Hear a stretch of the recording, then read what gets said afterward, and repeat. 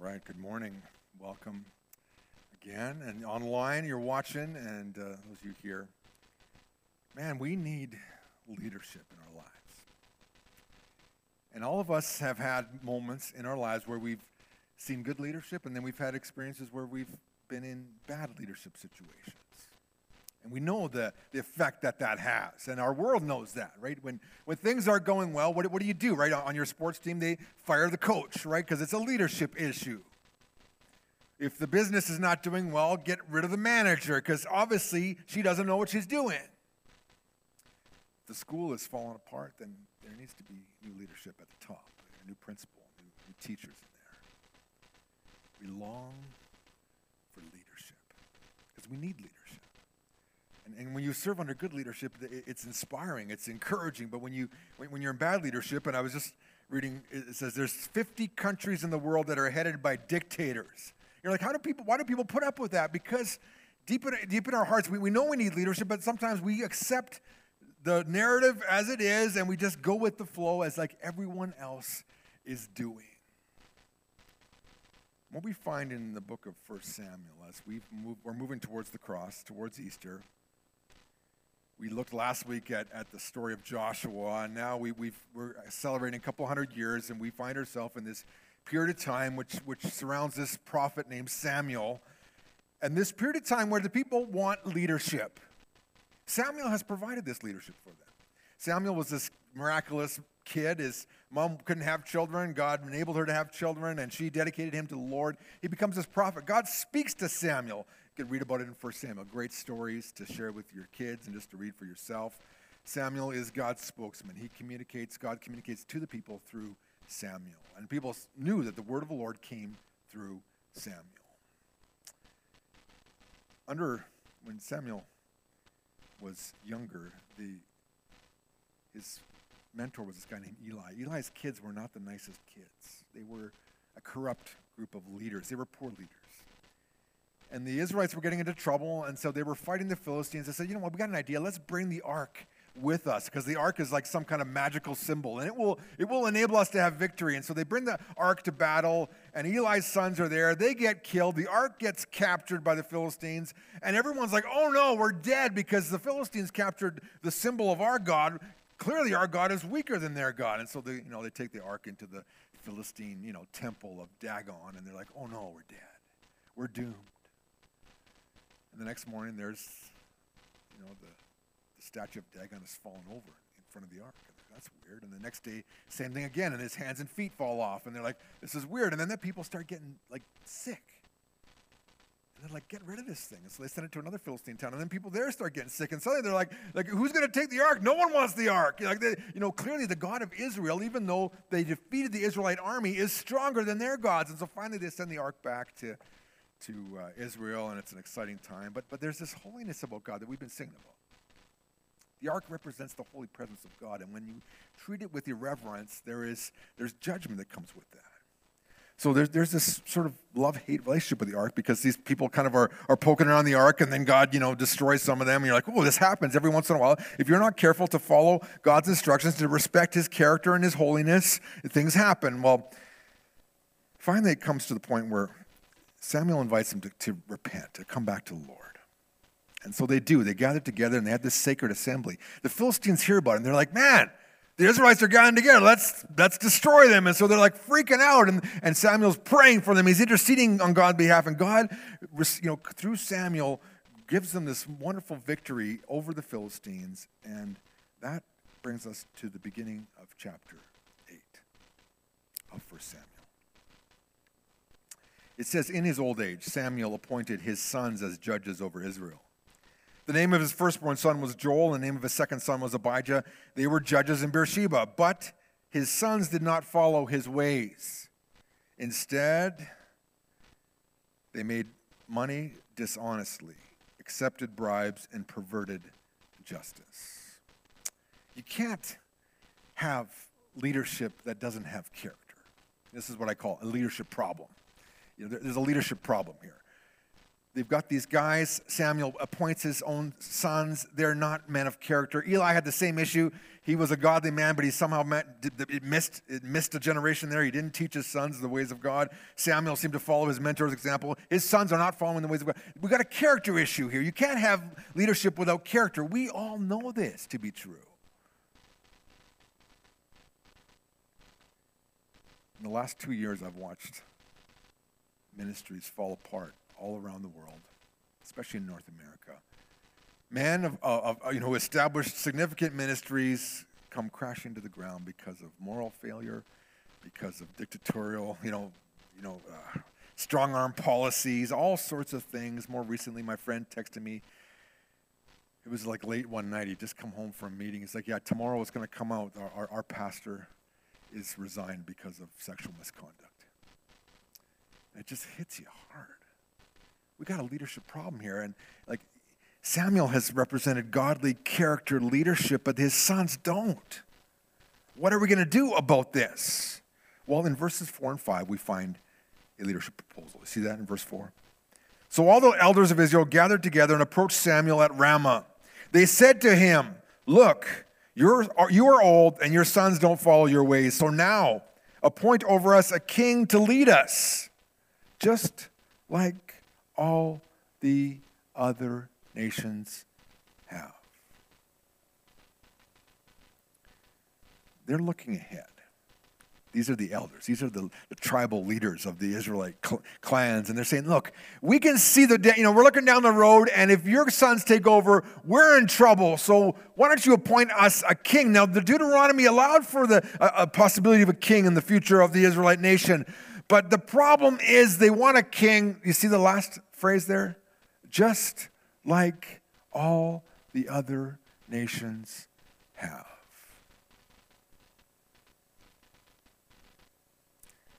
It's a leadership proposal. We need leadership. And we're looking around us and we see that the other nations around us have kings. And we see the success that they have, and we need to follow their example. Here is a lesson for us, the people of God. We're always tempted to think, oh, look what everyone else is doing. It's working. Let's bring that in. Let's follow those examples out there. Anytime we begin to accommodate to the cultural movements around us, we are in trouble because God doesn't want us to accommodate. He wants us to be His people, to accommodate ourselves to His standards, to follow His leadership.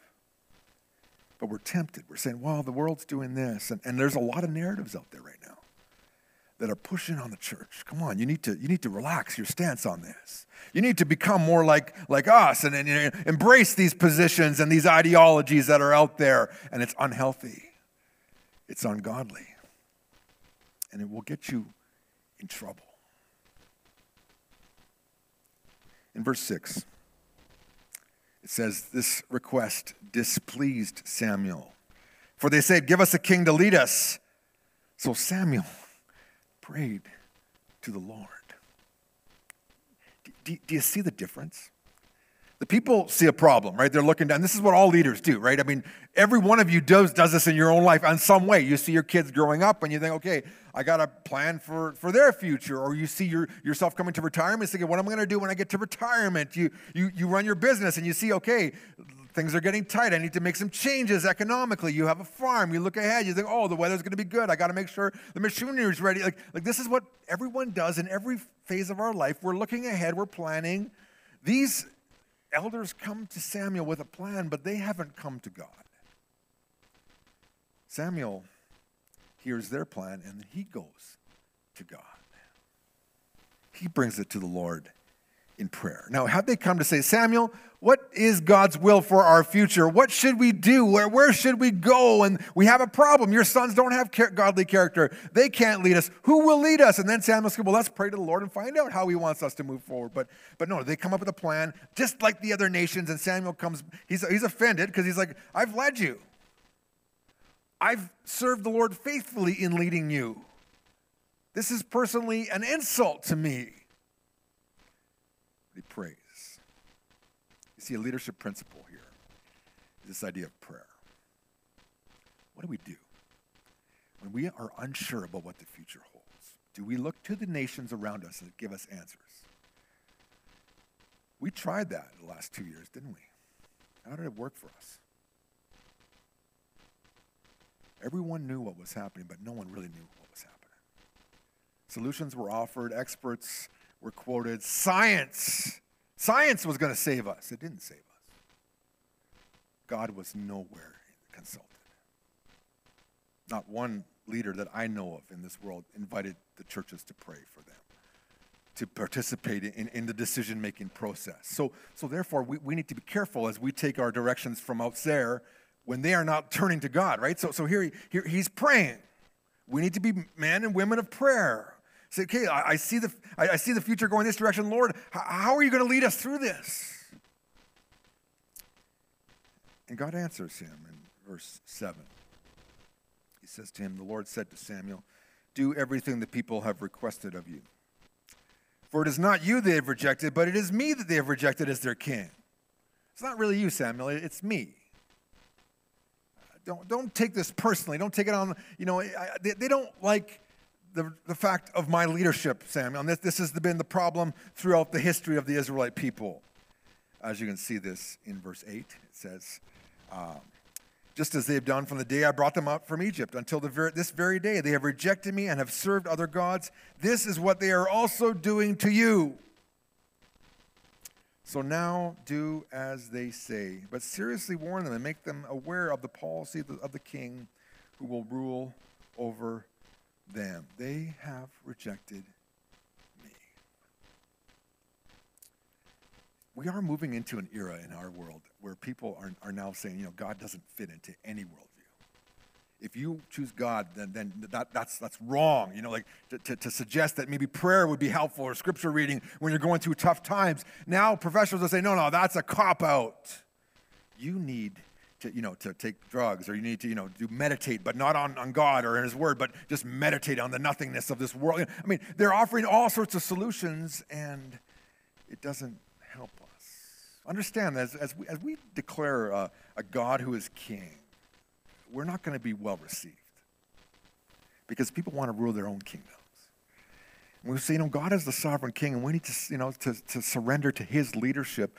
That really grates against people's innate desire to rule and run their own world and their own kingdom.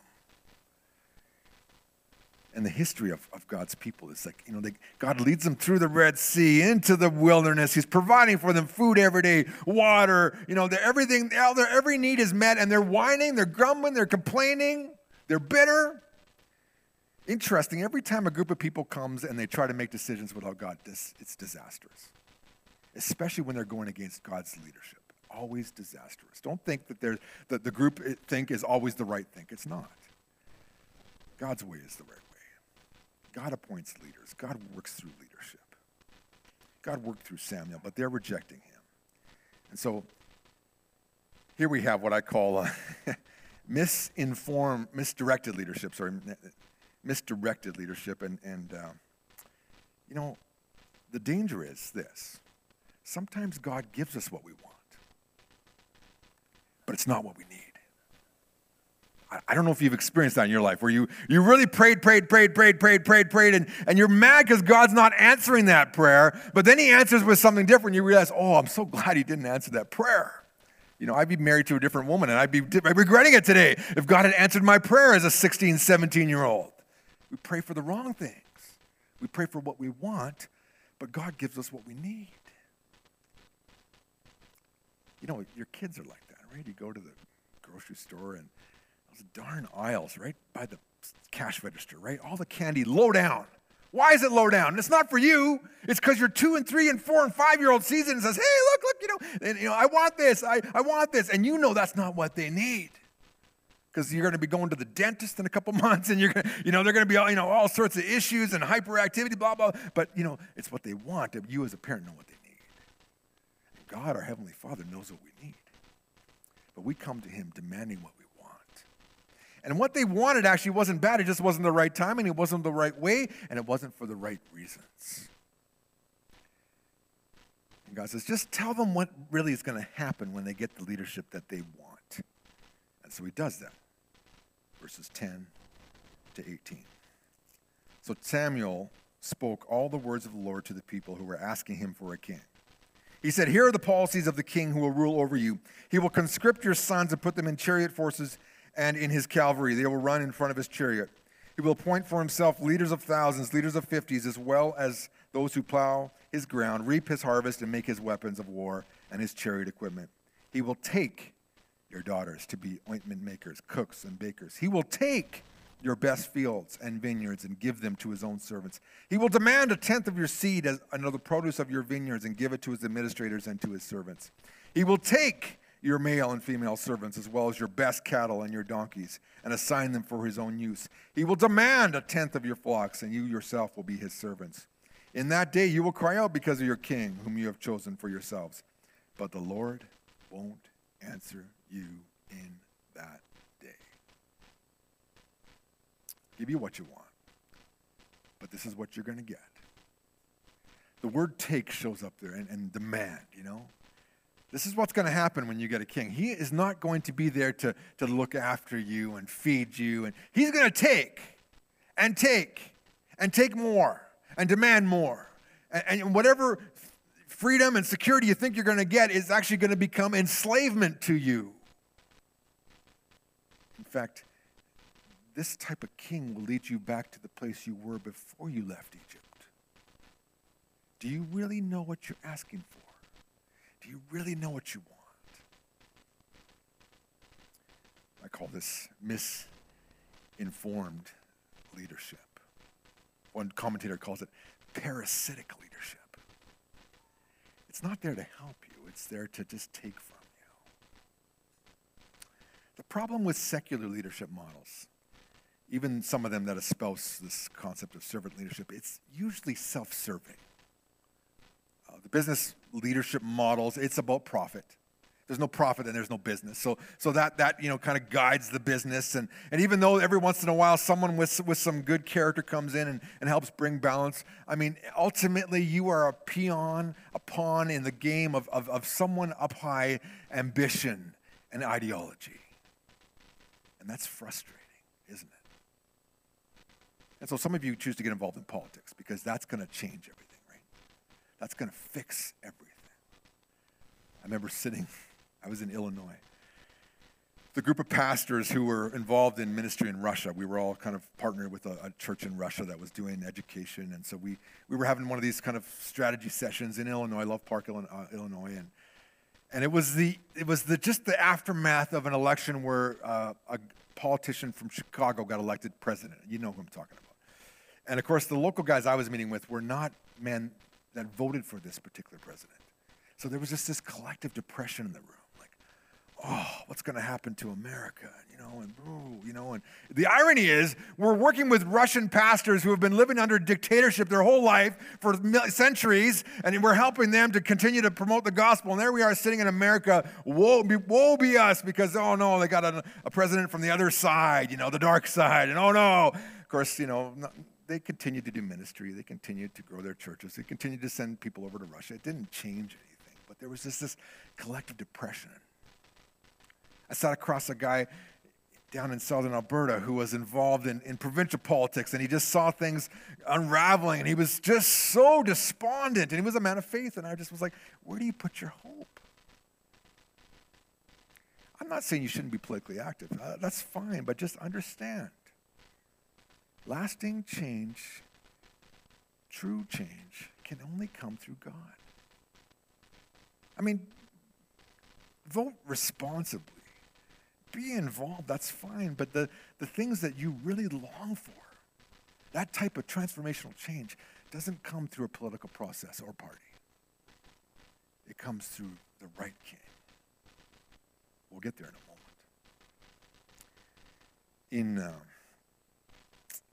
verse 19, after this big speech, you think the people would say, wait a second, can we reconsider our requests? Can we revise that? Because now that we've got all the facts about kingship, we realize this is not exactly the benefit, the bonus that we thought we would get, right? Increased taxation, them grabbing your kid and putting him into forced labor, or having her, serve in the bakery of the royal ovens. Maybe this isn't really what we wanted, but no, look what happens in verse 19 there. But the people refused to heed Samuel's warning. Instead, they said, "No, there will be a king over us. We will be just like all the other nations. Our king will judge us and lead us and fight our battles." So you see it there? They think this is the easy way out. As though the king is some type of late night infomercial, right? That promises you instant results with little input. You know those exercise things that you see, there was all sorts of them, little stretchy things, little wheel things. And, this was 7 minutes a day, you're going to become, built like Arnold Schwarzenegger or whatever, whoever your buff person. And then now you go to the thrift store and what do you see on the racks there? Ab Masters, all these little trinkets for your kitchen that will make life easier. Where do you find? They're at the thrift store now.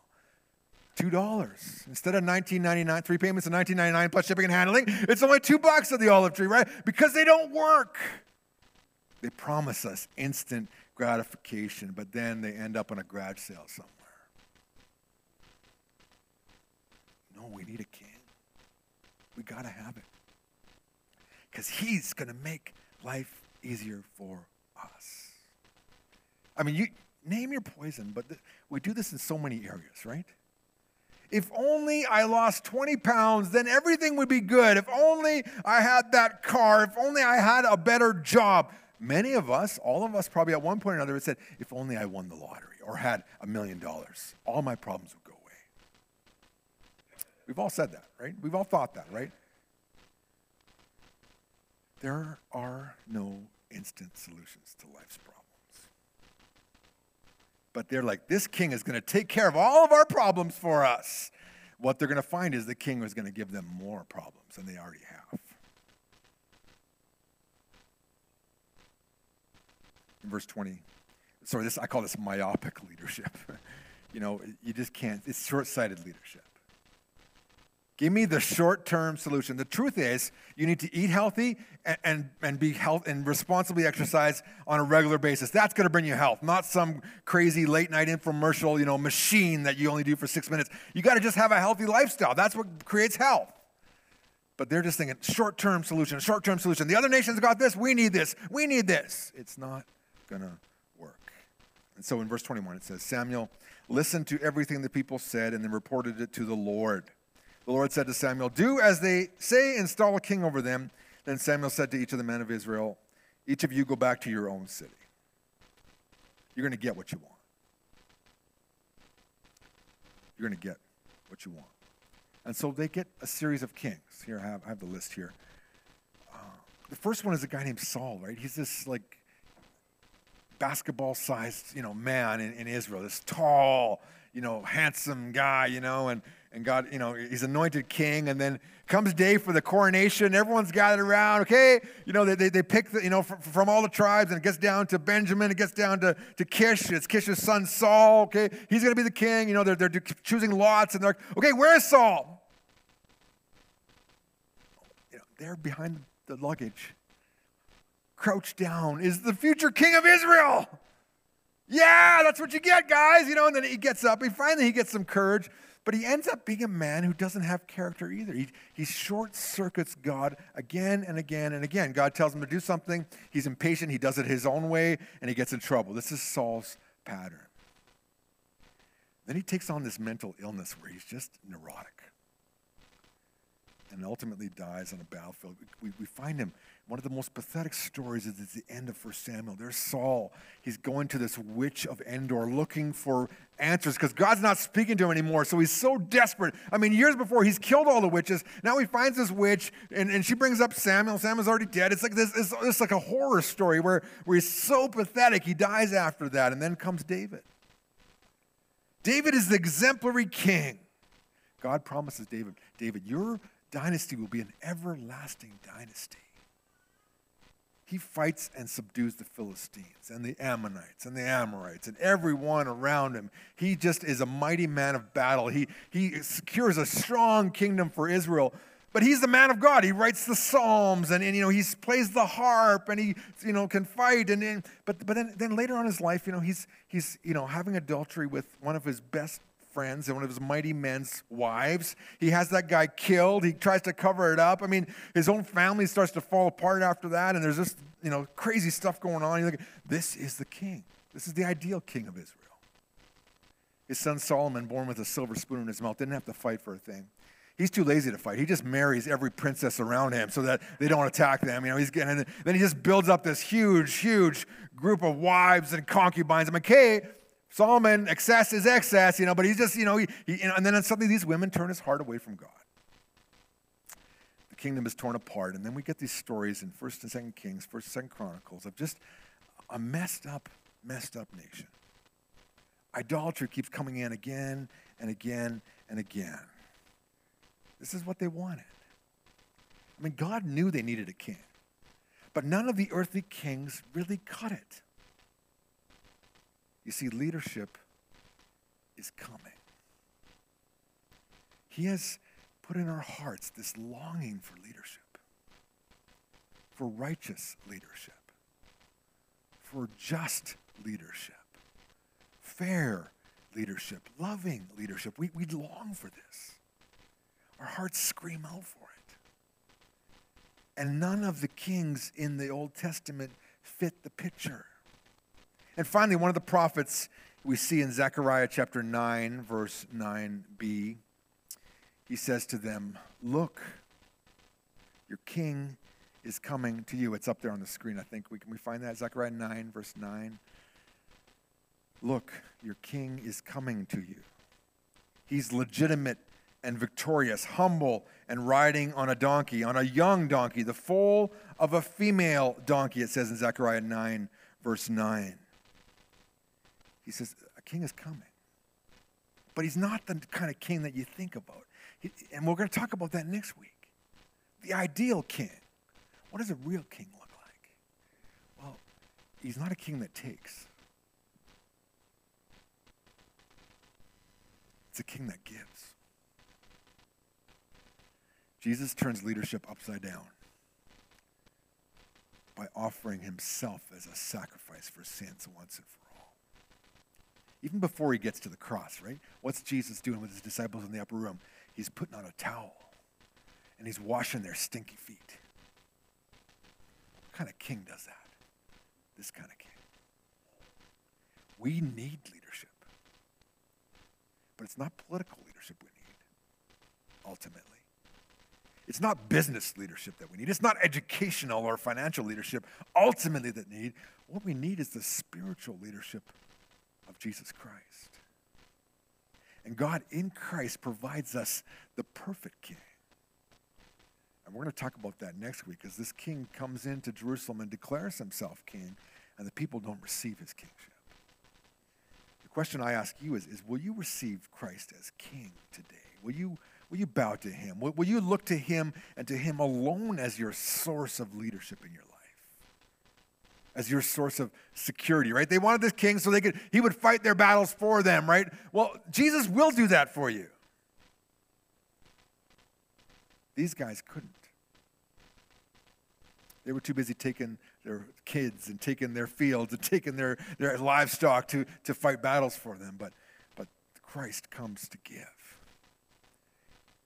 to serve, to demonstrate love and loving leadership. We need leadership. We need a king.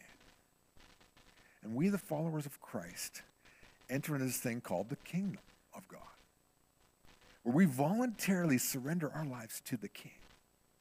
So salvation is not you getting a ticket, like I said, and presenting it to St. Peter at the gate and getting into heaven forever. Salvation is you reorienting your life under the kingly leadership and the loving leadership of Jesus Christ. We need leadership. Every earthly leader failed except for this one. So he is worthy of our followership. There is no king like him. We're going to talk more about that next week.